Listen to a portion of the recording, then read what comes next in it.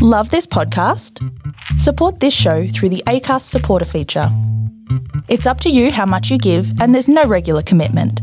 Just hit the link in the show description to support now.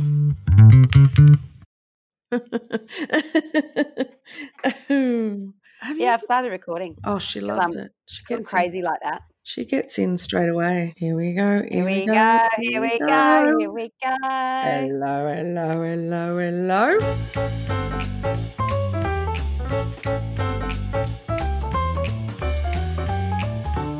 Welcome to Chicks Tree. My name is... why can't I think of a name? The pressure of a name. Cinderfucking-rella. Well, I'm the prince. Perfect. Let's leave it at that. Oh, I know. What? You can be Julia Roberts.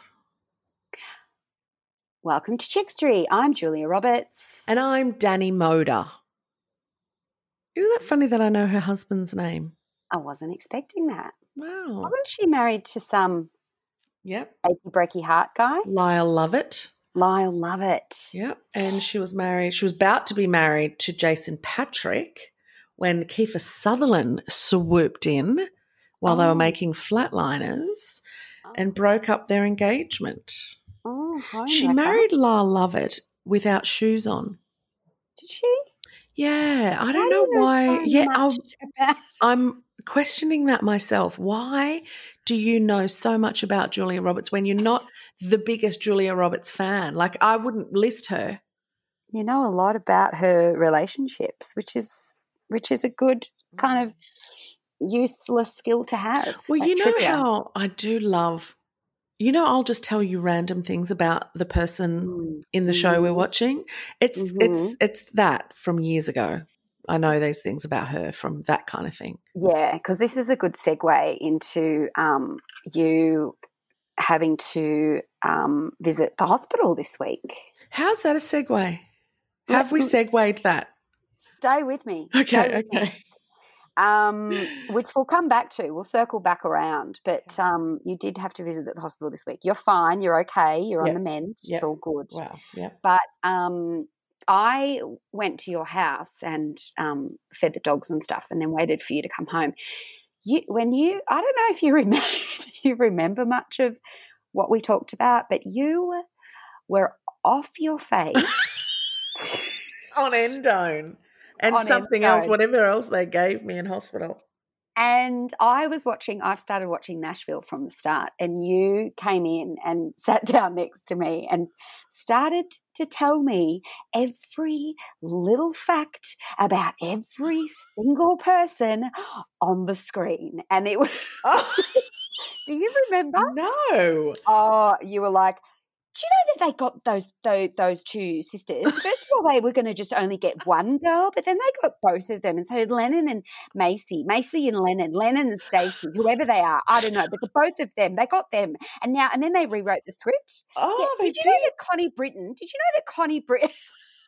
I remember telling you that the blonde girl was Australian. That's all. Blonde girl was Australian, and you just every single person that came up on this. It was like my IMDb addiction, which is real, was in overdrive. It was in overdrive, and then you just kept saying, "God, I'm off my face."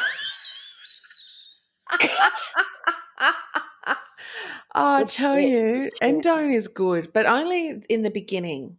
Yeah. After a while, it becomes a constipated, hallucinogenic mess.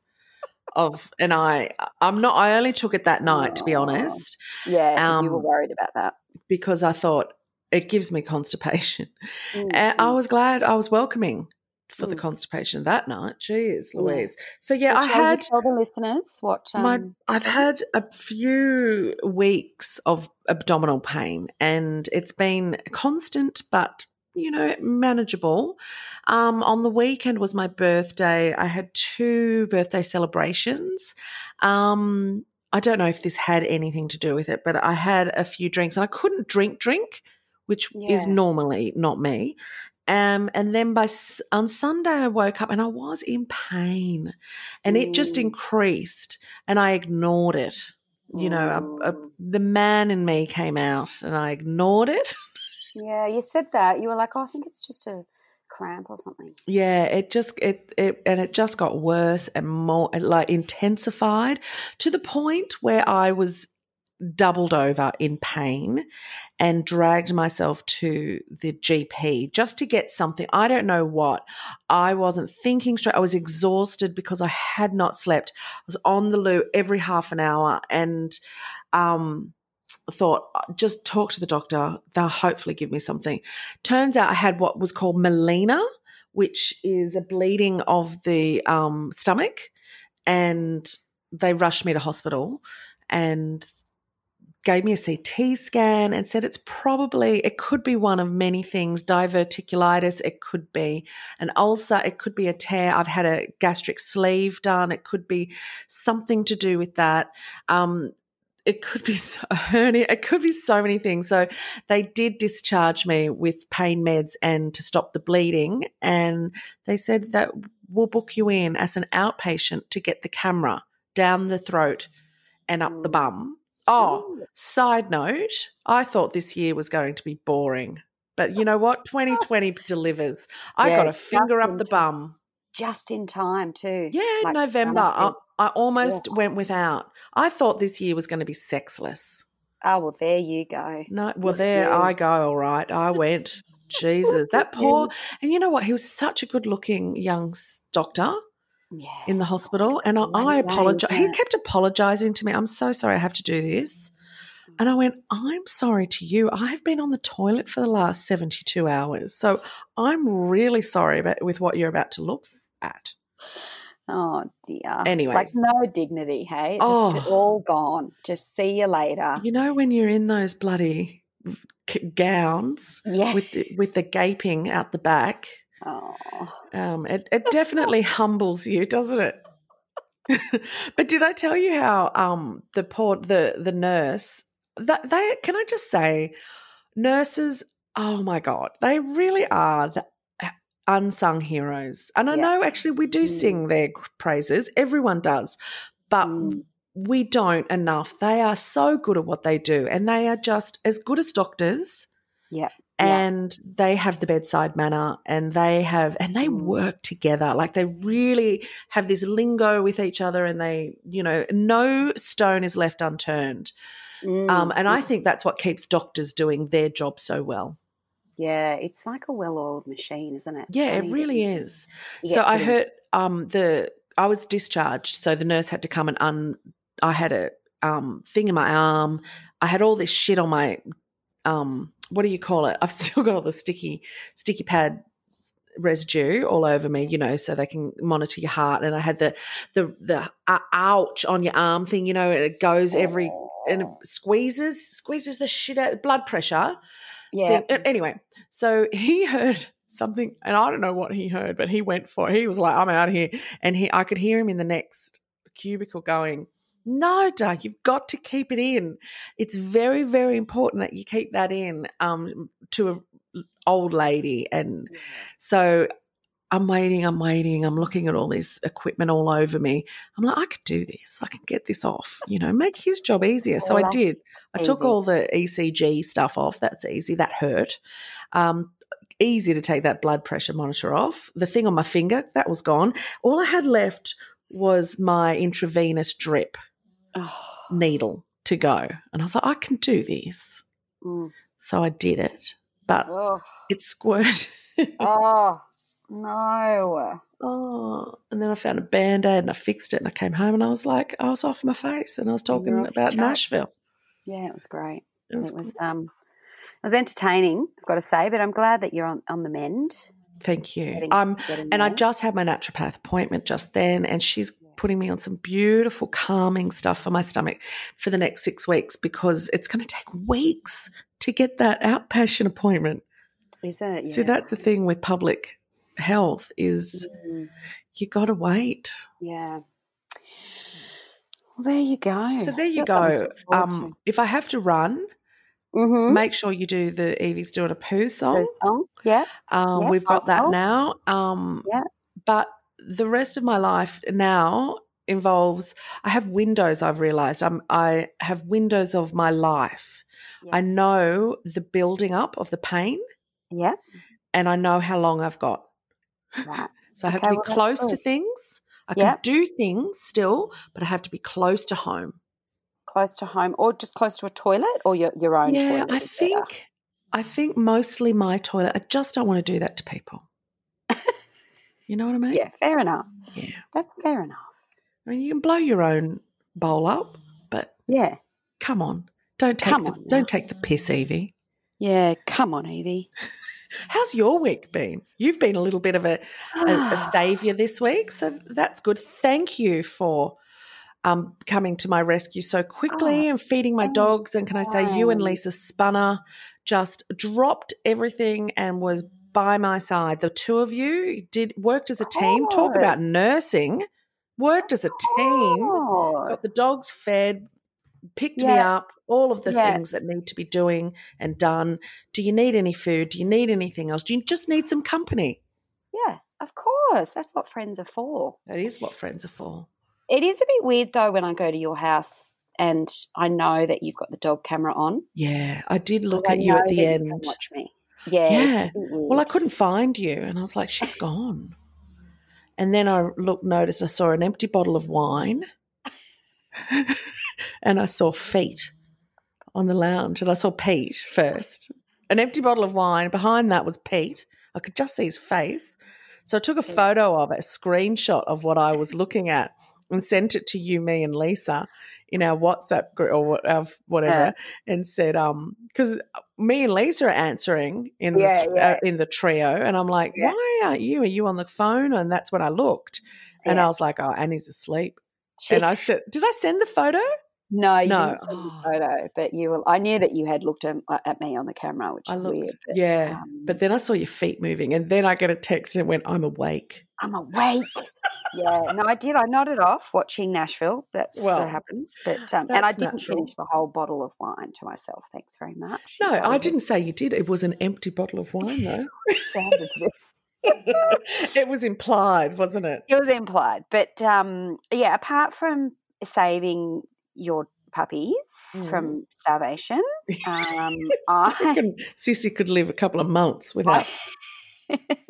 I've just been Diana obsessed this week. Oh yes, I finished The Crown, and then I watched the doco, In Her Words, on Netflix, which is that a good one? It's really good. It's secret audio recordings from 1991, so she talks all the way through it. And who recorded them? So a friend of there's a journalist, Andrew Morton, wrote a book. And, I remember that. And so one of her friends recorded a conversation with each other.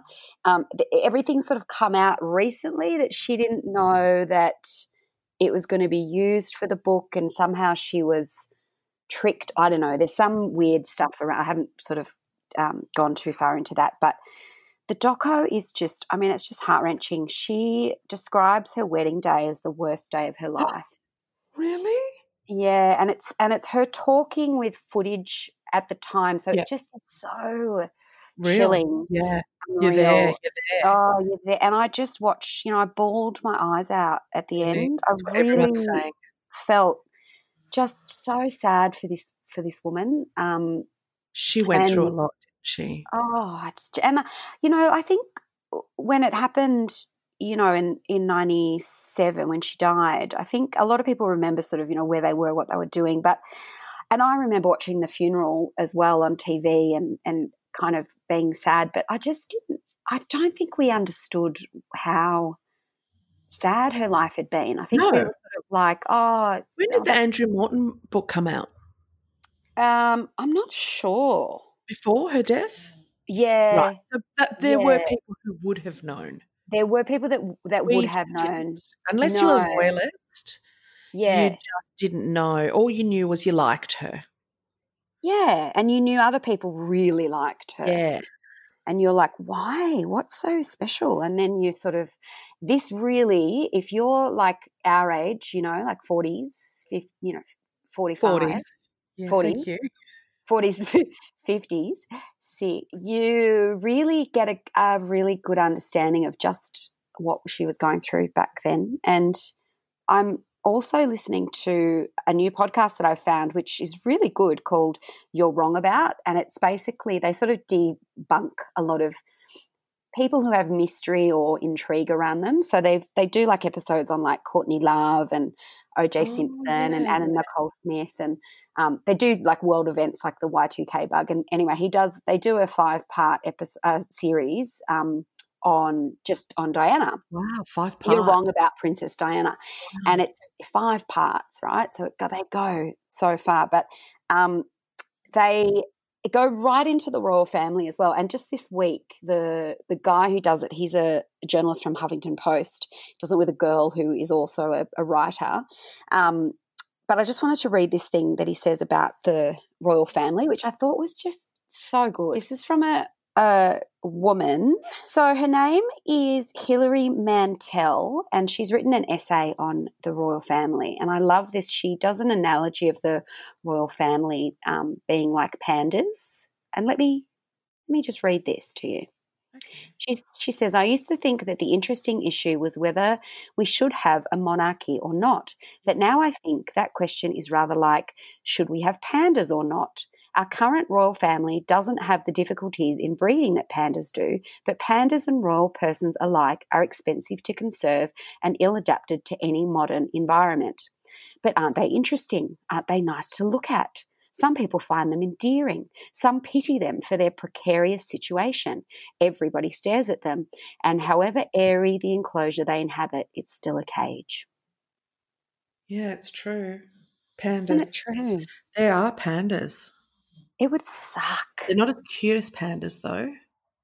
Yeah, it would suck. I think it would just suck to be a part of the royal family. Yeah, it really would, wouldn't it? Yeah. I wouldn't wish that on my worst enemy. No. So, yeah, I went down a Diana hole and I read slowly coming out of it.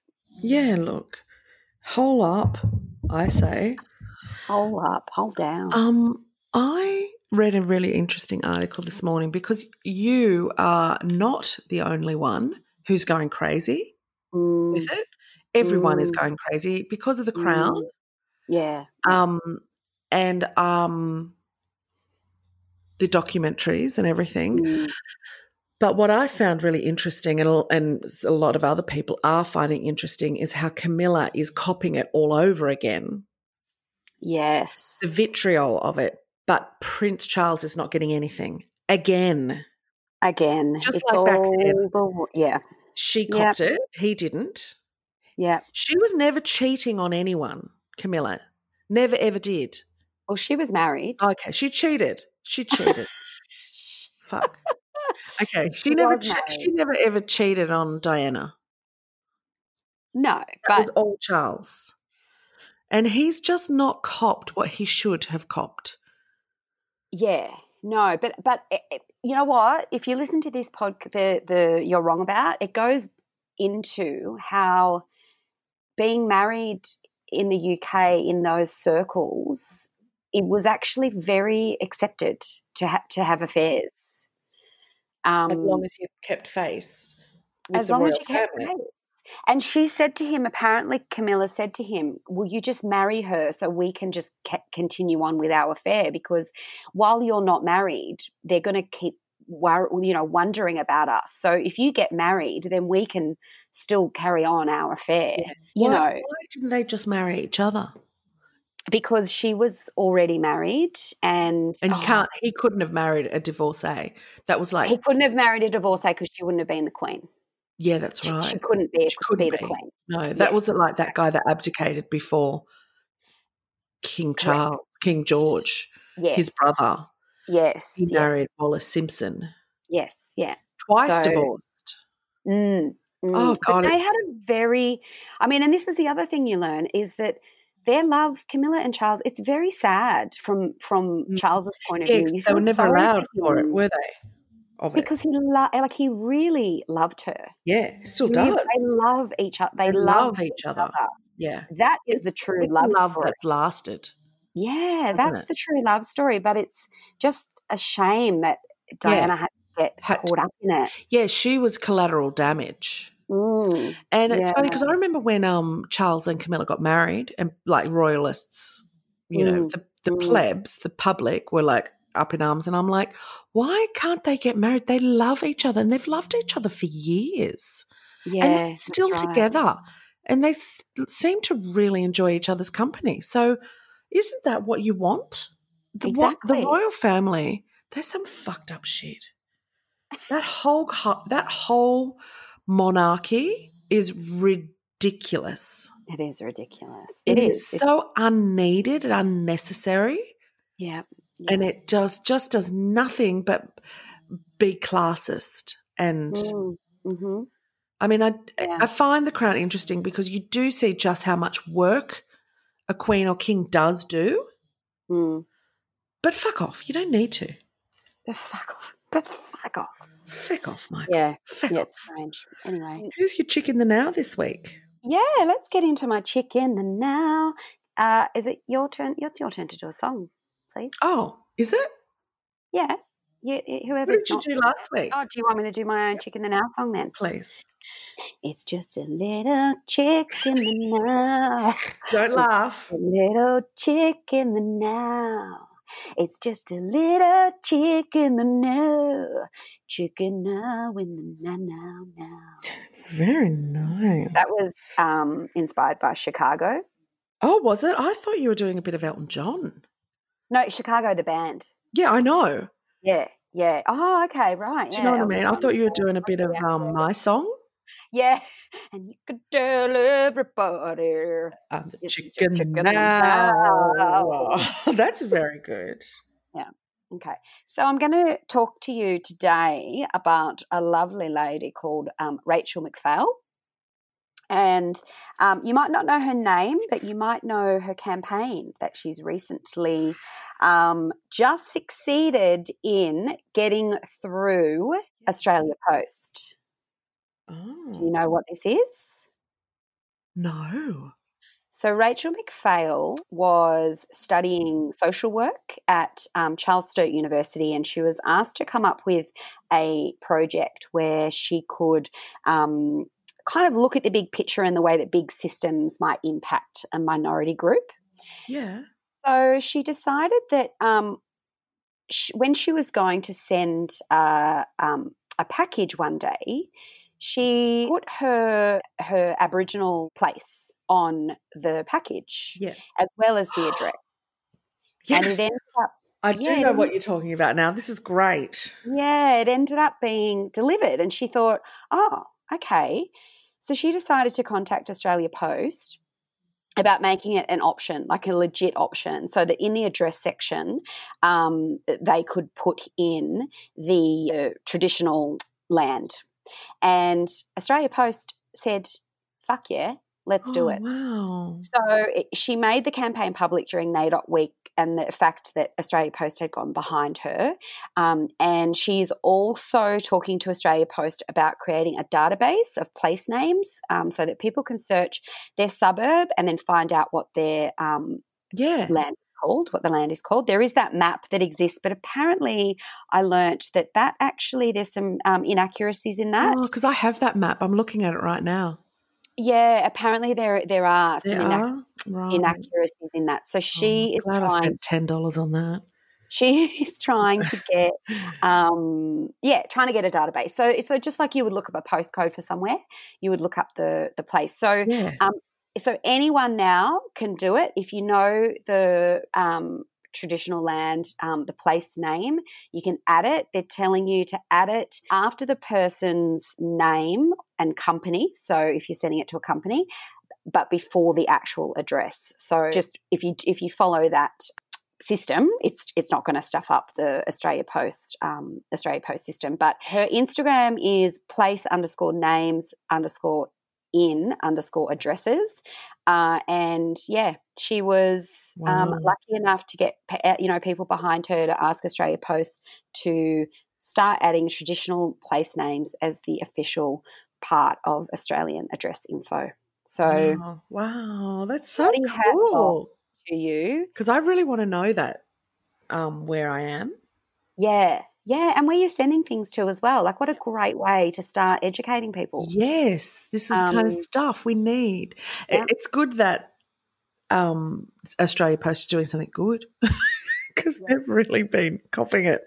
Yes. You know, bringing upon themselves this year, but copying it, haven't they? They're finally doing Absolutely. something good. Although there'd That's be a lot of racists who go, who cares? Yeah, I know. And there's also, like, this has also sparked a little bit of debate around, you know, we all know how to say hello in probably, you know, 3 or 4 different languages, but do we know how to say hello in local Indigenous languages? No, and that's right. I've often remember I told you about my teacher in Year 5, Mr. Hillier, who was mad for the Indigenous culture.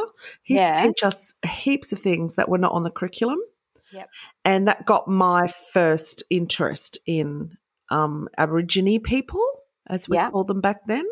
Yes. And I remember asking many people all the time, like for years, would say, why don't we learn, especially getting to high school, we had to learn German, French and Indonesian. They were only 3 languages that we were on offer. And I would like, why are we not being taught Aboriginal? Yes. And I would be told the same answer every time because they have so many dialects.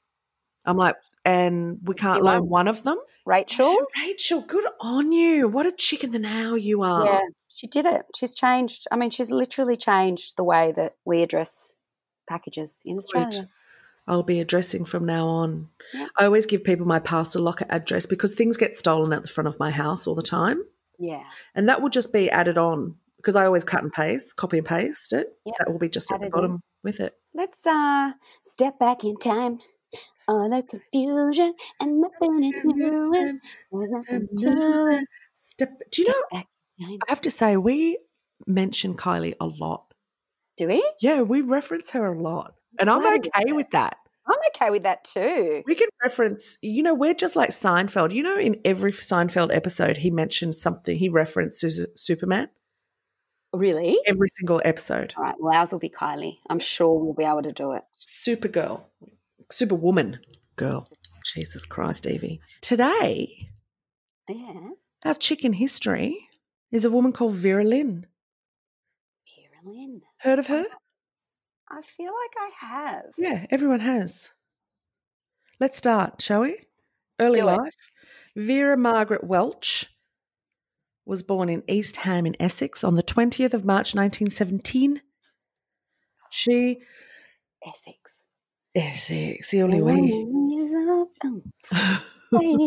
Can you do an Essex accent? Bobby, I don't know what you think this is, Bobby, but let's go to my bar. At the end of the day. At the end of the day. At the end of the day. At the end of the day. Born in East Ham, Essex on the 20th of March, 1907. I'd always turn into a pirate. Yeah. Okay, so she was the daughter of a plumber, Bertram Samuel Welch, and dressmaker Annie Martin. They married in 1913. Oh. In 1919, when Lynn was 2 years old, she fell ill with diphtheritic croup. Which? Diphtheritic croup. Oh. And so like diphtheria and diphtheria, croup. Yeah. Oh. I think it was a big thing back then. Yeah. She nearly died. She was sent to an isolation unit and was discharged after 3 months there. Oh. Just 2. As a result of her hospitalisation, her mother was very protective of her and did not allow her to visit friends or play in the street for a long time afterwards. Lynn recalled her mother was not as strict with her elder brother, Roger, as she was with her. They just added that in. I love that. Yeah. She did recall that, Lynn. She began performing publicly at the age of 7 and adopted her maternal grandmother's maiden name, Lynn, as her stage name when she was 11. Her first radio broadcast with the Joe Loss Orchestra was in 1935. At this point, she appeared on records released by dance bands, including those of Loss and Charlie Kunz. In 1936, her first solo record was released on the Crown label, Up the Wooden Hill to Bedfordshire. Oh, classic. It was classic. Oh, It really was. God. This label was absorbed by Decca Records in 1938. She Mhm. supported herself by working as an administrative assistant to the head of a shipping management company in London's East End. Didn't she? Didn't she? She's gone down East End now. Know what I mean? Know what I mean? Oh, mate. Hello, Hey, hello, hello, hello. Hey, Sarge. Hey. Oh. How's your father? Throw How's your your leg over. Just going down Frog and Toad. That's Have it. a couple of Britney Spears. Is that even one? I don't think that's one. Yeah, that's one of the new ones. Have a Oh, couple is of it? Britney Spears. Yeah. Every couple of Britney Spears. What's that? Couple of bees. Oh, a couple of bees. Britney Spears. Oh, I do get it. Oh, yeah, I got now. What's the pub? The Rub and Tug. The Rub and Tub. Going down to Rub and Tub to have a couple of Britney Spears. Just got to walk down a Frog and Toad. That's it. Okay, after a short stint with Lost, she stayed with Kunz for a few years, during which she recorded several standard musical pieces. In 1937, she made her first hit recordings, The Little Boy That Santa Claus Forgot Oh. and Red Sails in the Sunset. I think that's a Midnight Oil. In the sunset. I think that's a Midnight Oil album, Red Sails in the Sunset. I bet they stole that.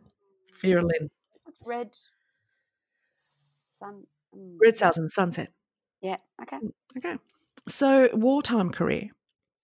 Lynn's wartime contribution began when she would sing to people who were using London's tube station platforms as air raid shelters.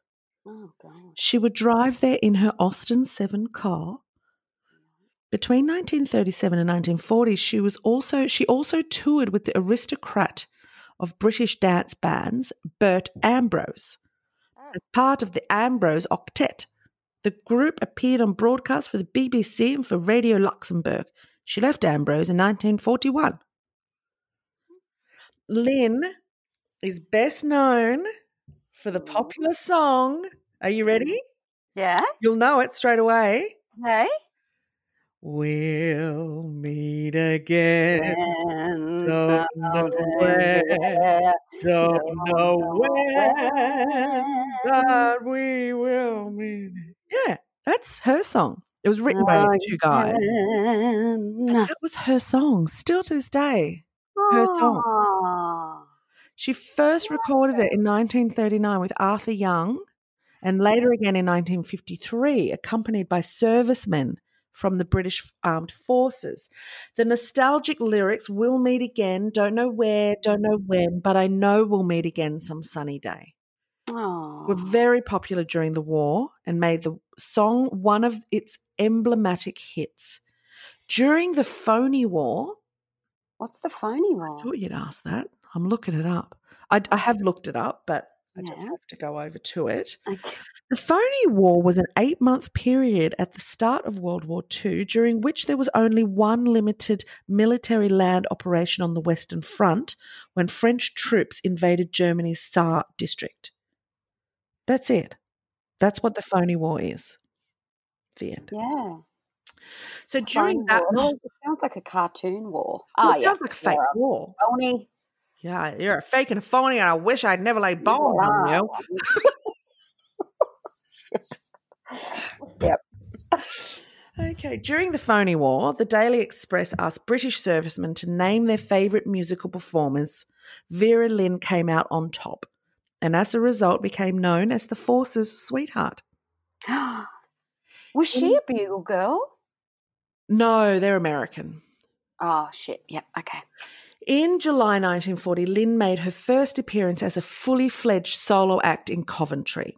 Her continuing popularity was ensured by the success of her radio program Sincerely Yours, which began airing in 1941 with messages to British troops serving abroad.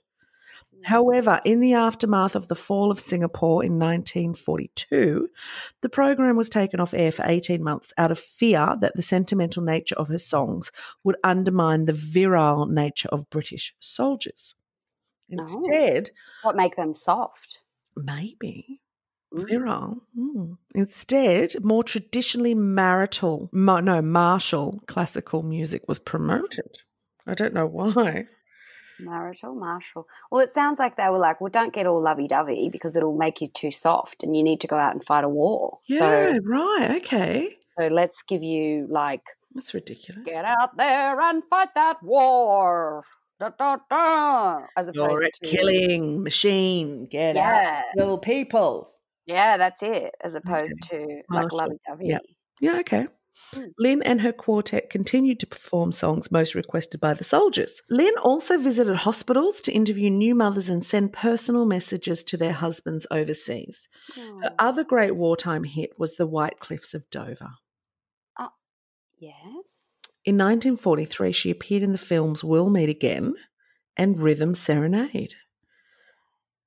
It had a really nice sequel called Rhythm Nation by Janet Jackson. Yeah. I bet you she's like one of those, you see those war movies and like the guys are like sitting around smoking cigarettes on their, when they're not fighting, and then someone pulls out like a dog-eared photo out of their pocket and like she's on one of the photos. That's what I'm picturing, like her to be like this. Oh, when they go back into the town, like into the city, they've just all arrived and they're at a dance and it's her song that comes on that brings them all out. Yeah. Yes. So during the war years, she joined the Entertainment's National Service Association and toured Egypt, India and Burma, giving outdoor concerts for British troops. Wow. Between 1942 and 44, she appeared in 3 movies with wartime themes. In 44, she went to Shamshernagar airfield in Bengal to entertain the troops before the Battle of Kohima. Her host and lifelong friend, Captain Bernard Holden, recalled her courage and her contribution to morale. In 1985, she received the Burma Star for entertaining British guerrilla units in Japanese-occupied Burma. Post-war career. Lynn's Alvare Sang Sweetheart in 1952 became the first record by a British performer to top the charts in the United States. Really? Remaining there for 9 weeks. What year was this? 1952. Wow.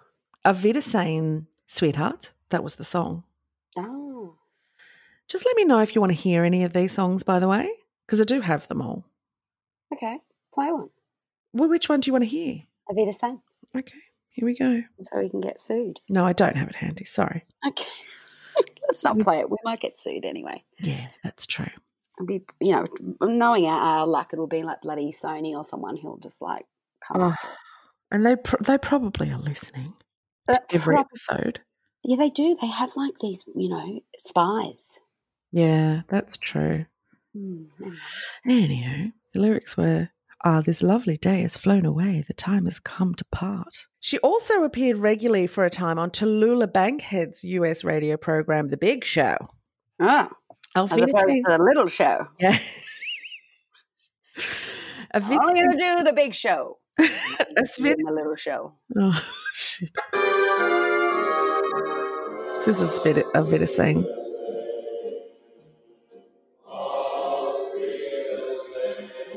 What do you think? Bang up. We'll meet again.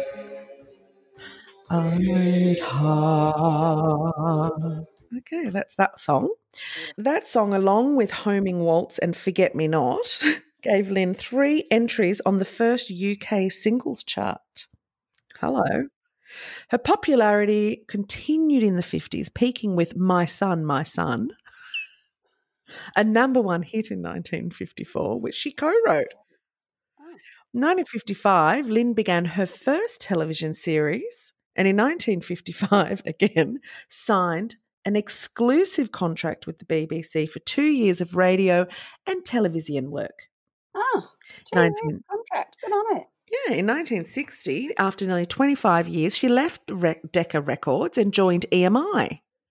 Mm-hmm. She recorded for EMI's Columbia, MGM and HMV labels. She also recorded Lionel Bart's song The Day After Tomorrow for the 1962 musical Blitz.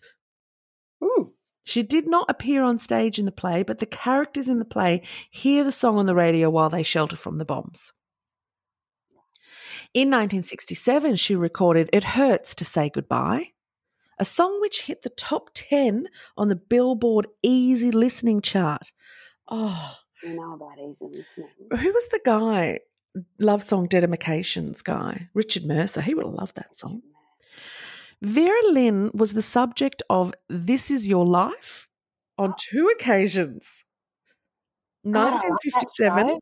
when she was surprised by Eamon Andrews at the BBC Television Theatre, and again in 1978 for an episode which was broadcast in January 1979 when Andrews surprised her at the Café Royal in London. Vera Lynn, This Is Your Life again. Vera Lynn, this is still your life. Life. She's like, what are you doing? I've done this, my life. She hosted her own variety series on BBC One in the late 60s and early 70s and was a frequent guest on other variety shows such as the 1972 Morecambe and Wise Christmas show. 1972, good year, by the way, I was born.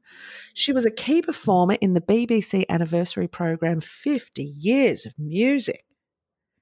In 1970, She's been going for a long time. oh, you're going to love this woman. Now. Yeah. In 1976, she hosted the BBC's A Jubilee of Music, celebrating the pop music hits of the period 1952 to 1976 to commemorate the start of Queen Elizabeth II's Silver Jubilee year. For ITV, she presented a 1977 TV special to launch her album Vera Lynn in Nashville. Yes. Segue. Into Which Nashville. included pop songs of the 60s and country songs. Oh, What yes. can't she do? I don't know, but how old is she now? 60? At this point? Yeah. She was born in 1917 and it's the 70s. We're about to go into the 70s. Yeah, so she's like She's 50. old. 60. Maths, do the math. You do it. The Royal Variety performance included appearances by Vera Lynn on 4 occasions, 1960, 1975, 1986 and 1990. Shut up. Lynn was also interviewed about her role in entertaining the troops in the India-Burma Theatre for the World at War series in 1974. Lynn is also notable for being the only artist to have a chart span on the British single and album charts, reaching from the chart's inception to the 21st century. Shut up. Yep. In That's 1952, incredible. having 3 singles in the first ever singles chart compiled by New Musical Express, and later having a number 1 album, We'll Meet Again, the very best of Vera Lynn. Best of. Best of. That's what they're trying to get Connie Britton to do on Nashville. She's Oh, like, oh. I'll only do a best of when I'm 70. Yeah, good on her. Yeah, But good on her. let it go, Connie Britton. Do a best of. Jesus, Steps have just done a best of. I was listening to it last night while I was grocery. Really? Yeah, they have. Good scooting baby is driving me crazy. I think that it? Vera Lynn appears on that as well. No, they've released a new album Oh, and done a wow. best of. Steps are going off. They're not Steps anymore. They are 17 running. of them in the band. And like only 3 microphones are turned on, but that's fine. Oh, God, Yeah. brilliant. That reminds Okay. me, just quickly, I'll tell you a little segue into that. When I was coming back from Portugal, because I went to Portugal for the MTV Awards, I was on the plane sitting next to the Pussycat Dolls manager, and just by chance, and I was so hungover, and there was something wrong with the plane, and we ended up sitting on the tarmac for 2 hours. And so I just started chatting to this guy, and he's telling me about the Pussycat Dolls and blah, blah, blah. And he starts telling me that that they only turn 2 of their microphones on. I don't know how we even got onto it, but he was I think we were both a bit pissed again by then. He's like, oh yeah, no, we only there's only two mics that we actually turn on. The rest of the other girls are just miming. He said that's just there for a prop. And I'm like, oh, They're okay. the dancers. They were the dancers. Yeah, but they all sing, but they don't sing. But they're not. Well, they're singing. We're just not hearing them. We just don't hear them. Bless them. Anyway, Brilliant. I just wonder how often that happens in other bands. All the time. I know it happened in Wings. Yeah, that's right. Courtney had to shut Linda down. Well, just turn it down. She won't know. Yeah, no, she knew, but she didn't. Sorry, back to Vera. Later years, Lynn sang outside Buckingham Palace in 1995 in a ceremony that marked the Golden Jubilee of VE Day. Which is? I don't know. What is VE Day? What do you think it is? Veterans something day. Victory in Europe. Okay. Whatever. The United Kingdom's VE Day ceremonies in 2005 included a concert in Trafalgar Square, London, in which Lynn made a surprise appearance. This woman just will not stop. She won't stop. Can't stop. Won't stop. She made a speech praising the veterans and calling upon the younger generation to always remember their sacrifice and join in. Is she 105 now? Yeah, well, she's 103 at the moment. She calls upon the younger generation to always remember the sacrifice and joined in with a few bars of We'll Meet Again. Oh. This would be Lynn's final vocal performance at a VE Day anniversary event. Oh. Okay. 2005. Yeah. Following that year's Royal British Legion Festival of Remembrance, Lynn encouraged the Welsh singer Catherine Jenkins to assume the mantle of the force's sweetheart. In her speech, she says, these boys gave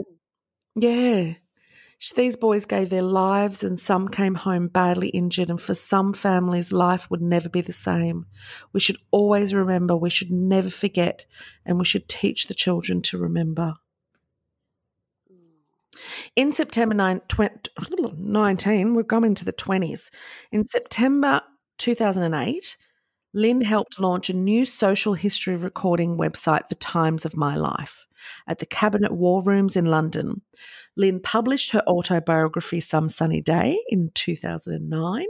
She had written 2 previous memoirs, Vocal Refrain in 1975 and We'll Meet Again in 1989.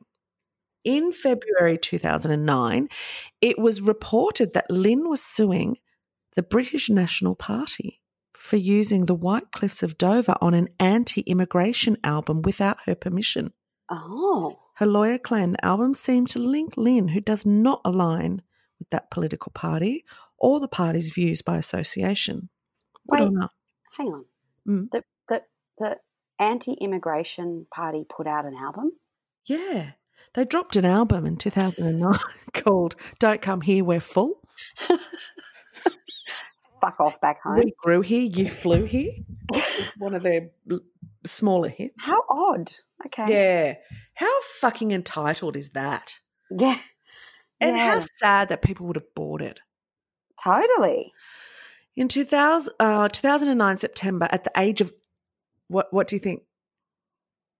I reckon she's like 83 right now. 92. 90. Shit. Lynn became the oldest living artist to make it to number 1 in the British album chart. Her compilation album, We'll Meet Again, the very best of Vera Lynn, entered the chart at number 20 on 30th of August and then climbed to number 2 the following week before reaching the top position, outselling both the Arctic Monkeys and the Beatles. What? With this achievement, she surpassed Bob Dylan as the oldest artist to have a number 1 album in the UK. Oh my gosh. What year was this? 2009. 9. Wow. 92. In 2014, Lynn was one of 200 public figures who were signatories to a letter to The Guardian opposing Scottish independence in the run-up to September's referendum on that issue. Mm. In May 2015, she was unable to attend VE Day 70, a party to remember, in London, but was interviewed at home by the Daily Mirror. Oh. 3 days before her 100th birthday in 2017, A new LP entitled Vera Lynn 100 was released through Decca Records. The album setting Lynn's original vocals to new reorchestrated versions of her songs. Also involves several duets with people that I've never heard of before: Alfie Boe, Alexander Armstrong, Aled Jones, and the Oh, he's a RA. country guy, Aled Jones. Huh? He's a country singer, Aled Oh, Jones. Aled. Yeah. Good on her. And the RAF Squadronaires. I'm assuming That's they're so cool. Parlophone, which owns Lynn's later recordings from the 60s and 70s, released a collection of her songs recorded at Abbey Road Studios entitled Her Greatest from Abbey Road on March 10, 2017, including 5 previously unreleased original recordings. By October 2017, she was the best-selling female artist of the year in the UK, having sold more albums than artists like Dua Lipa and Lana Del Rey. Oh, my Lord. Lynn received 2 nominations at the 2018 Classic Brit Awards for Female Artist of the Year and Album of the Year, and was also the recipient of the Lifetime Achievement Award. About time. Fucking hell, that's a career. Jesus. In January, I keep saying 19. It's such a habit. In January 2020, a new painting portrait of Lynn was unveiled at the Royal Albert Hall in connection with the 75th anniversary of the peace in 1945. The portrait is painted by Ross Colby and was unveiled by Lynn's daughter, Virginia Lewis-Jones, and Britain's Got Talent winner, Colin Thackeray. The painting will be on permanent display at the venue where Lynn performed 52 times between 1937 and 2006. The documentary film Dame Vera Lynn, The Voice of a Nation, premiered at the unveiling ceremony at the hall and tells the story of the Force's sweetheart.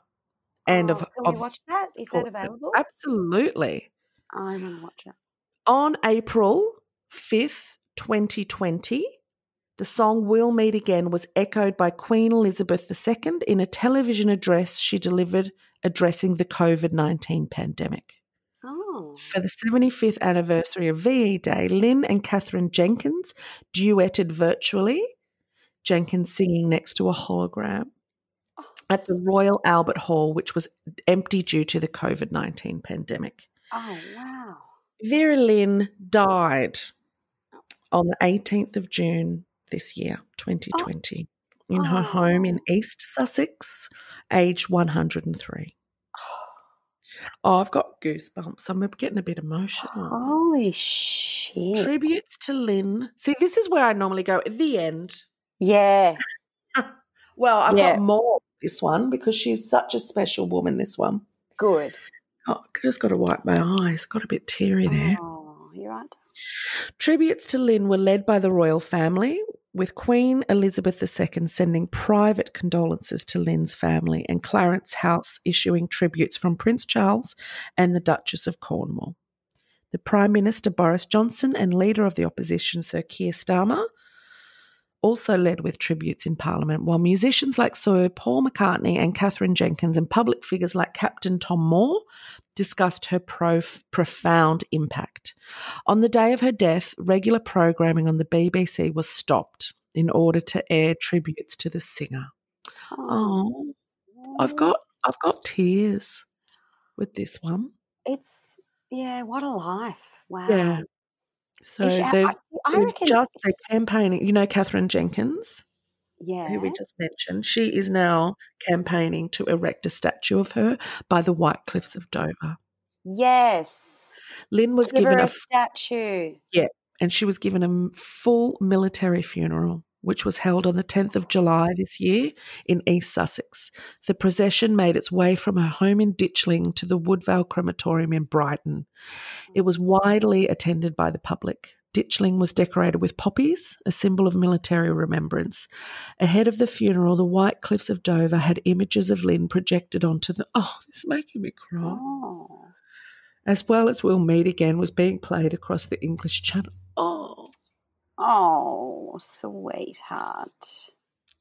Her cortege was accompanied by members of the Royal Air Force, the British Army, the Royal Navy, and the Royal British Legion, as well as the Battle of Britain Spitfire flypast, which followed the cortege and passed over Ditchling 3 times. Her coffin was draped in a Union flag with a wreath. At the family service at the Woodvale Crematorium Chapel, she was serenaded by a Royal Marine bugler. Her family have said a public memorial service will be organised with the same sometime in the future. That's it. Well, you finished that one off, didn't you? Yeah, Jesus certainly did. What an incredible woman. Do you think she All has... she did was entertain people, and that it has so much weight to it. She would have brought so much light and joy to people who were just facing the most awful times. Yeah, and there's so much in that. This is why it's so incredibly important to fund the arts. Yes. Yeah. Because, there are surgeons and there are people doing amazing things in this world, but what entertainment does, I've not cried like this for any of the other women we've done. No, you haven't. But I just think that the legacy that she's left behind and the amount of performances that she's done that would just bring a man to tears. Yeah.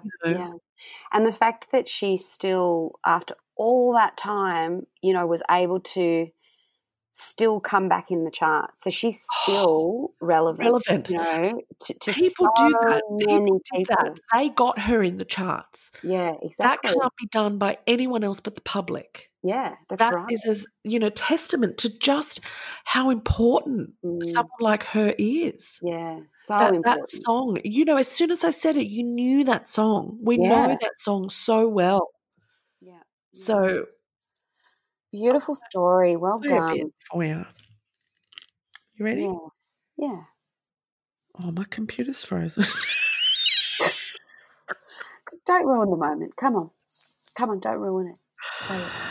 Oh, here we go. It's coming. Oh, let's say goodbye with a smile, dear. Just for a while, dear, we must part. Don't let this parting upset you. That's the first lyrics of that song.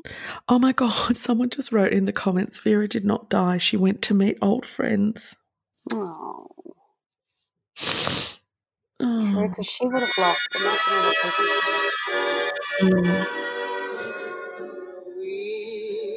We'll meet again.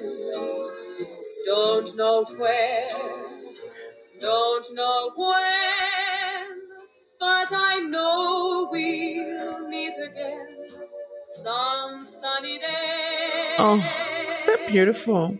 So beautiful. So Vera. Oh, Vale Vera Lynn. Yeah. What a chick in history she is. That's incredible. I wonder if she is the longest running career artist ever. She would have to be. We'll look that up. Yeah. There's your homework. That's incredible.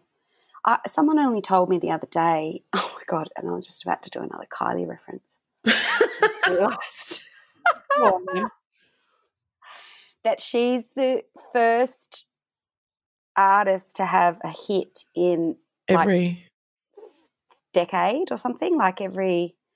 Because I know that Cher's had a hit in every decade, since the 60s.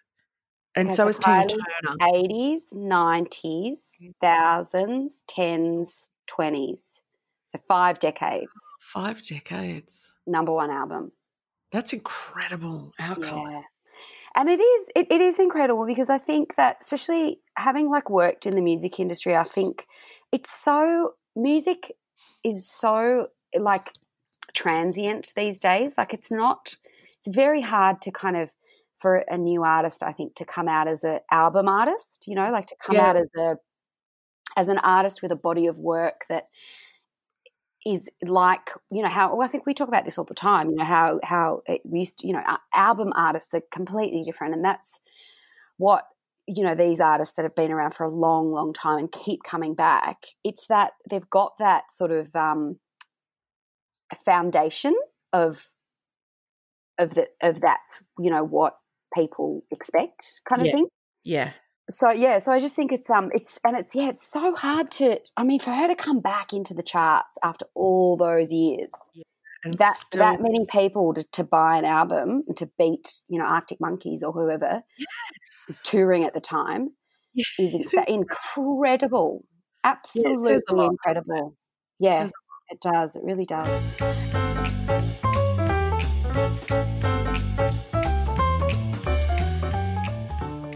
Wow, good on you. You made it all the way through to the end.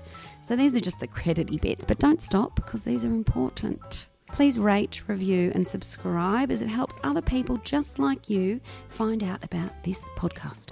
Executive producers of Chickstery are me, Annie Potatoes, and Evie Jones. Our producer/editor/waterboy/wineboy is Sam Peterson. Follow us on Instagram at chickstery_podcast and email us at mychickstery@gmail.com. Oh, and check out Sam's podcast, Confessions of the Idiots. It's great.